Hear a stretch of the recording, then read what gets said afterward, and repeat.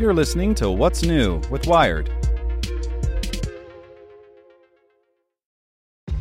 This episode is brought to you by ShipStation. You know, some things take a lot of work, like sending little robots to far-off distant planets. And just as that's challenging, so too is running a successful e-commerce business, especially when there's so much to do. So I want to introduce you all to ShipStation.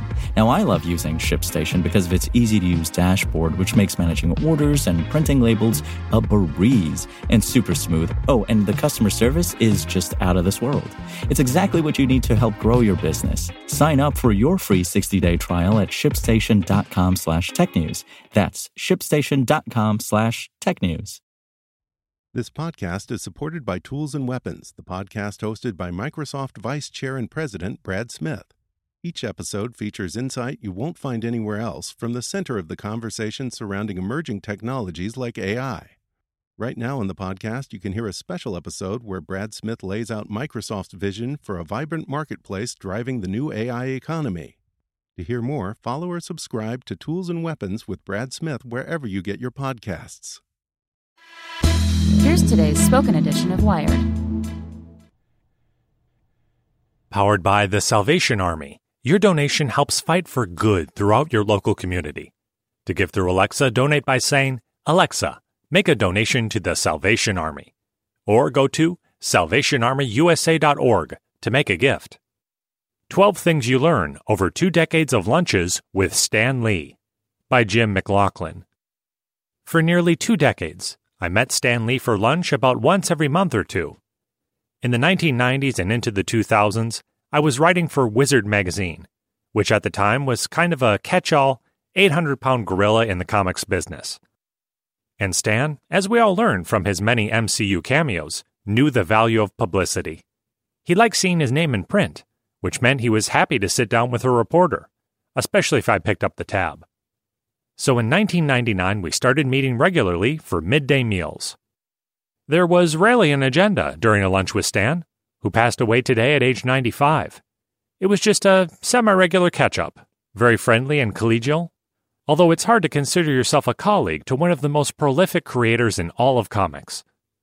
We all know Stan the Man, the showman persona Stan first created during Marvel's ascension in the 1960s and maintained throughout its long life and illustrious career.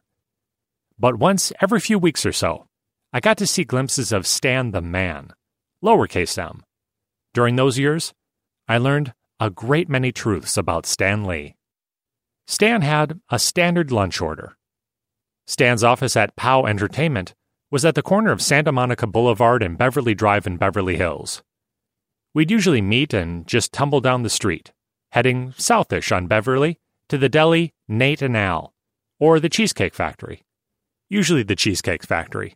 Stan hated waiting for a table, so we'd usually try and scope out where we could get seated quickly. Once seated, Stan rarely deviated from his standard order: 2 eggs over easy, toast, bacon, sliced tomatoes, and black coffee. Starting about a decade ago, he'd sometimes skip the bacon in deference to his doctor and cholesterol. Stan had a second standard lunch order. In 2014, Fatburger opened a franchise right across the street from Stan's office. Stan was in heaven. A Fatburger and a vanilla shake became his second go-to lunch. Stan loved to work. I always asked Stan when he was going to retire. For years, I got variations of the same answer. I'm not going to retire. Most people retire so they can go do what they want. I'm already doing what I want. I like to write. I like to work with creative people. If I retired, I'd be giving up my fun. And so it remained. Stan was in the office every day at 9 a.m. Stan wasn't much for the social ramble. Stan loved to work. We've established that. He also loved to leave the office at about 5:30 p.m. with the sole purpose of heading home to spend time with his wife Joan, who passed away last year. Lunches were one thing, and Stan could justify that as business. But beyond that, during many years of what I can accurately describe as a friendship, I got Stan to socialize with me outside of business hours exactly once. I practically had to bribe him, which leads us to Stan's favorite movie of all time was Fantasia. He loved the different segments, the music, and generally thought the whole damn package was brilliant and imaginative. In 2000, Disney released Fantasia 2000, an ever so slightly remastered version of the original. A large IMAX screen was set up on Howard Hughes Parkway in Los Angeles, and an impromptu outdoor theater was established for the purpose of screening the flick. I got tickets and invited Stan to see the premiere screening. He accepted. We met near the theater, had a cocktail, and saw the film, which Stan loved. Immediately after, he hopped in the car and cannonballed out. "Gotta get home to Joni," he said before we parted ways. Stan didn't mind the very occasional vodka. Stan might have come from the area of the 3-martini lunch, but he would rarely imbibe when we met up. On the rare occasions he would, usually Fridays, he would always declare with typical Stanley theatrics, "This occasion calls for an adult beverage," and order a screwdriver. Stan tried to get me to join the Friars Club. Stan would occasionally knock back those screwdrivers at the old comedics haunt in Beverly Hills, where he was a member.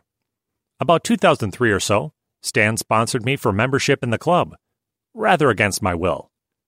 He just called me one day and said I should join the Friars. Said I'd love it. Told me a nice guy from the club was going to call me. Nowhere in the conversation was there a question mark. This was simply going to happen. I politely inquired of Stan if, perhaps, median age among members was reaching 82 years old, and current members were being asked to bring in new blood before all the old blood perished from this earth.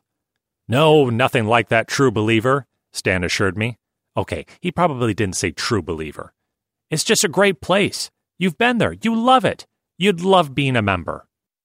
Sure enough, later that day, I got a call, and they sent me a membership packet. A polite salesman called me a few times to follow up, until I told him I wasn't really interested. Stan and I would have to settle for screwdrivers at the Cheesecake Factory. Stan used to meet former DC Comics honcho Carmine Infantino at the Friars Club. Before he decamped to LA in 1981, Stan was also a member of the New York Friars Club. And so was Carmine Infantino, DC Comics editorial director and later publisher between 1967 and 1976. Marvel hit the comics world like a house afire in 1961, and slowly but surely inched up the charts, taking bites out of DC's market share every year. By 1971, Marvel finally surpassed DC. Like any business clash, this was a war. Over the course of many years, the two publishers fought for the same fans on the same pulp paper battlefields. The rivalry between the companies was fierce. But once a week, a truce was called. Stan admired Infantino's artistic sensibility. He had offered him a job at Marvel before DC came calling, and he liked him personally. Monday through Friday, 9 to 5, Stan rolled up his sleeves and tried to knock DC out. But once a week, every week, through the late 60s and early 70s, Stan would sit down with Infantino for a few friendly cocktails at the Friars Club. When the business day was over, the two rivals would meet as friends. Business was personal to Stan. Stan Lee wrote the Amazing Spider-Man newspaper strip starting in 1977, with longtime collaborator John Romita as the first artist. Later, other artists took over. As they came and went, Stan's deal with the syndicate stayed the same. He got paid for the strip and had to pay the artists out of his own pocket. And so Stan ran a mini accounts payable office every 2 weeks. He would scratch out a personal check to inker Joe Sinnott or letterer Stan Sakai and dash them off a short letter thanking them for their work. A letter to Sinnott would always start with, "Hi, Joe," and a word balloon coming out of Spider-Man's mouth on Stan's custom Spidey stationery. The personal touch was always important to Stan. Private Stan Lee wasn't that different from public Stan Lee. Around the time I started asking Stan when he was going to retire, I became obsessed with chipping away at the showman. The public image was so refined, so polished. I figured there just had to be something different underneath. There wasn't. After 95 years, Stan remained remarkably consistent. Walking down the street, he'd move faster than you, even in his 10th decade. He'd happily wave at people who recognized him. He'd sprint a couple steps ahead to open a door for a lady. And over the years, I saw him happily autograph dozens of slightly soggy Cheesecake Factory napkins. The voice you heard in movies and cartoons was the voice he had every day. It commanded, it didn't boom, and always had a friendly quality. Witticisms and puns would flow, along with Shakespeare quotes. Stan loved the classics. And the tone and timbre was always enthusiastic. "I get excited easily," he'd say. "I live a nice life, and I'm usually very happy. Why not share a little of that?" Stan wasn't a religious man, but he was quite the humanist. Stan believed in God and an afterlife, no doubt, but he was skeptical about channeling those beliefs through a religion. He examined various faiths, charting their strengths and weaknesses. Stan believed that if religion made someone a better person, then he was all for it. But he wasn't sure of it for himself. He thought that golden rule was the key, and he couldn't really understand why people couldn't just take a few seconds out of their day to be nice to others. He counted on a reward. "I don't believe you get wings," he once told me. "I don't think you sit on a cloud and play a harp, but I believe if you live a good life, there's something for you." Stan saw God not as perfect, but as a flawed being, just like man. Stan loved to quote Omar Khayyam's Rubaiyat line, "Did the hand then of the potter shake?" To Stan it meant that just as the hand of a potter could make an imperfect jug because the potter is flawed, so too is God flawed in his creation of an imperfect man. Stan also found great joy in reading and rereading Lin Yutang's The Importance of Living. Yutang was raised an ardent Christian, but later became, in his own words, a happy pagan. Stan believed in God, but thoroughly enjoyed the notion that God was far from perfect. Stan loved his movie cameos. In February of 2003, I got an odd call from Stan. "Hey, I got a question for you," Stan bellowed through the phone in his very Stan-like way. "You know a lot of people and they tend to listen to you. Can I ask you for a favor? They've got this new Hulk movie, and I don't have a cameo appearance in it. Maybe you can call producer Gail Ann Hurd and see if they can find a part for me. What do you think?" Honestly, my heart sank. I get that the cameo appearances are fun and all, and a little nice wink to the audience, but in my mind, not that it should have any bearing on how Stan felt. They were just the parsley on the edge of a massive plate of career achievements.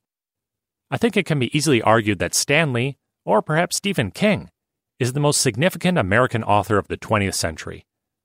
I saw Stan as a man possessing a tremendous body of work, and the fact that he felt he had to do these teeny movie shoutouts to validate the work felt incongruent to me. The fact that he wasn't getting the response he wanted through normal channels saddened me. And worst of all, I knew there was practically zero I could do about it. I backpedaled as fast as I could. "Stan, I barely know Gail Hurd," I said. "I think I met her twice, and I'm pretty damn sure she couldn't pick me out of a lineup. I'd help you if I could, but all I can do is call her office, get shuffled off to an assistant, leave a message, and wait. Maybe this one just isn't meant to be." Stan saw where I was going in about half a second. He backpedaled from my backpedaling, saying it was okay and sorry to bother me. I assured him it was no bother. I never saw the 2003 Hulk flick, but I hear he got his cameo. We'll call that a win. Want to learn how you can make smarter decisions with your money? Well, I've got the podcast for you. I'm Sean Piles, and I host NerdWallet's Smart Money Podcast. Our show features our team of nerds, personal finance experts in credit cards, banking, investing, and more. And they'll help you make the most of your money while cutting through the clutter and misinformation in today's world of personal finance. You'll get clarity on strategies to help you build your wealth, invest wisely, shop for financial products, and plan for major life events. Listen to NerdWallet's Smart Money Podcast wherever you get your podcasts.